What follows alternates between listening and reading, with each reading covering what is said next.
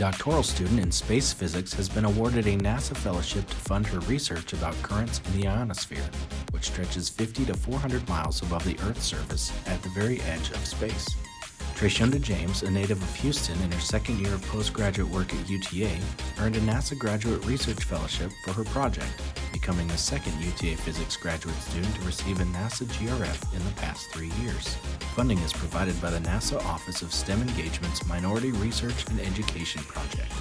James discusses her research, the award, and shares her winding journey to UTA in the field of space physics in this edition of Voices, Thoughts from Maverick Scientists leading the charge to innovate, discover, and learn. So the work that I'm doing is I'm studying space physics with Dr. Lopez's space physics group. Specifically, I'm studying the currents in the upper atmosphere, or what we call the ionosphere. And I'm studying how the strength of those currents change with seasons. We call that a seasonal asymmetry. And usually the strength of those currents are driven by things like the solstice. All right, so the more sun, the more current you get in the ionosphere. So we're just empirically looking at the data for that and seeing, does that really match, what we expect? So with that research, I applied for a NASA fellowship and I got the NASA fellowship, which is awesome. It's very competitive. The current state of models, they assume that there's equal amount of current. They don't really take into account the asymmetry there that's present because of seasonal changes, like I said, with the solstice. And so we have to evaluate, or we wish to evaluate, what's the current state of those models? How accurate do those models output the measurements of the current for different seasons? Well, it's important because those currents in our ionosphere are the exact same currents that you may see, or when you think of like the northern lights. Those lights are actually currents in our ionosphere. And so when those currents get really strong or and are big in magnitude, they can actually affect technology on Earth. Like GPS technology, satellites, near-Earth satellites, things like that can be affected by the strength of those currents. We use satellites to get data in general as space physicists. Specifically for my project, I use Ampere data, which is from a set of Iridium satellites. They give you the current data for currents, specifically the Berkeley currents in our ionosphere. And I also use Omni data, it's another satellite. And that data gives us information about the magnetic field. And so I use those two data sets to do my research. I grew up, or I'm from Houston, Texas, inner city Houston, Texas. My first physics course was actually my junior year of high school. And I don't know, I just took it just because, like, why not? Just on a whim. And I found out that I was actually pretty good at it. And it didn't come easy to me. So that what kept motivating me and driving me to be better at it. But going into my undergrad, I kind of wanted to explore chemical engineering. So not exactly physics at all. I wanted to do engineering. But the undergrad that I went to, they didn't have an engineering program, or the engineering program that they did have was only an option if you met certain requirements by your junior or senior year. But, your freshman and sophomore year, you'll just be a physics student. So that's what I was. I was a physics student. I got to the point of my junior year when I could potentially do the engineering program. And I was just like, kind of don't want to. So I didn't do it. I just kept going with physics. I graduated with my bachelor's of arts in physics with a minor in chemistry from my undergrad. At that point, I knew I wasn't ready for a big person job or big girl job. So I was like, I definitely need to go to grad school, get more immersed into the field. At that time, I wasn't like in love with it.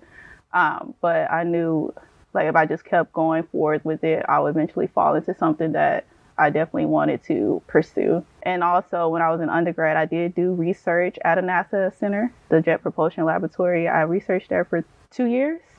I published a paper with my mentor there. And while there, I was studying not space physics, but I was studying like planetary science, in which I was just looking at the atmospheres of different exoplanets or planets outside of our solar system to see if they're habitable or not.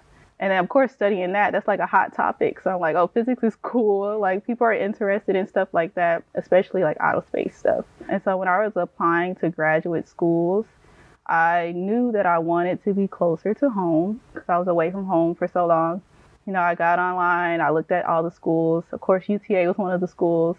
And while looking at the schools, I realized that UTA was different from the others, specifically due to their diversity. So I went to a small liberal arts school in LA, and UTA was the exact opposite.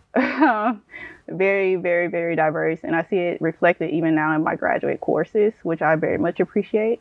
I definitely applied to UTA with that being one of my number one reasons. At the time, I still didn't know I wanted to do space physics. I didn't know what space physics was, but I was like, this department is definitely a department I want to be a part of. So I came to UTA. My first semester, I took a class with Dr. Lopez, which is now my current mentor.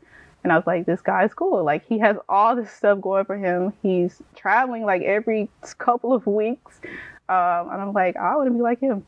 So when he offered and asked, has anyone found an advisor? Are you interested? And I was like, heck yeah, I'm interested. Like, I want to know like what you know, and I want to be in a position that you're in someday. And so kind of find out he does space physics. It's not completely, it's not completely different from astrophysics or space science like I was doing before, planetary science like I was doing before. And it's actually pretty cool, and it actually directly impacts human life. So I joined the group, and then I jumped into research. And like I said, now I'm researching the currents in the ionosphere, which is pretty cool. Short term, I definitely want to go into academia. I want to, short term, I want to be able to teach people. So either be a professor, because I feel like representation is a major part. Because like I said, when I was growing up, I did not even have a second thought about space physics. I didn't know it existed until I was actually here as a graduate student. And I just partially say that that's due to the lack of representation, right? So short term, I will want to be that representation and be a professor. Long term, I want to be something of a second nature to Dr. Lopez. Like I said, he's a professor, and he also does research, and he collaborates with many groups worldwide. And so that's definitely would be like that big girl job that I was settled for. When I came to UTA, I felt like what was presented to me was exactly what I got. Like I said, my classes are much more diverse. I came from a school, even a high school, as well as my undergraduate school. In my physics courses, I was the only female in my class. I was the only African American or Black student in my class. So when I came to UTA, I started to see people who may not exactly look like me or be a representation of me, but it was other representations that I was unfamiliar with or hadn't seen before. So it kind of felt like home and like a inclusive place for me. And as far as the classes and the coursework, everything has been right on par with what I thought. Like I said, they're still challenging. And I'm the type of person that aspires to achieve challenges. So that in itself has continuously motivated me. Yeah, that definitely helps just to have a playing field where you can relate with your advisor, right? And that was one of the other supporting factors that led me to decide to join Dr. Lopez's group, because he doesn't look like much faculty, just nationwide that's in physics. And he definitely doesn't play down, who he is, on his background, his ethnicity.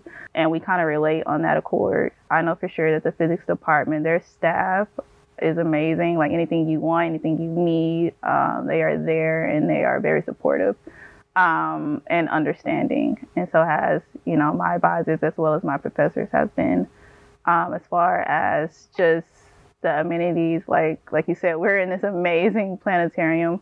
I've only been to a planetarium maybe twice in my life. And so this is awesome and cool that it's actually here on campus. I don't have to go to like some, I think the last time I went to a planetarium was at the observatory. And so I don't have to go, that far to see, planets, outer space. I could just come here, and it's it's amazing that it's convenient and accessible. I don't think I'm on the brink of discovering anything amazing, but not yet. But our research, we are in the process. I'm in the process of publishing the paper. So I've submitted it to a journal and just waiting to hear back from it. Fingers crossed that they'll accept it, right? And also, as a part of Dr. Lopez's group, I'm privileged or privy to being a part of CUSIA, which is a group here started by one of the faculties. And they're actually in competition to be one of the NASA center, or not NASA centers, but one of the NASA research, I can't think of the name. But anyways, CUSIA stands for the Center of Unified Studies of Interhemispheric Asymmetries. And so, like, I'm studying the asymmetry in ionospheric currents, but there's other people studying other asymmetries. It can be in like Joule heating or anything like that, just the asymmetries there. And that's just going to bring more recognition to, what our models are capable of and how accurate they are.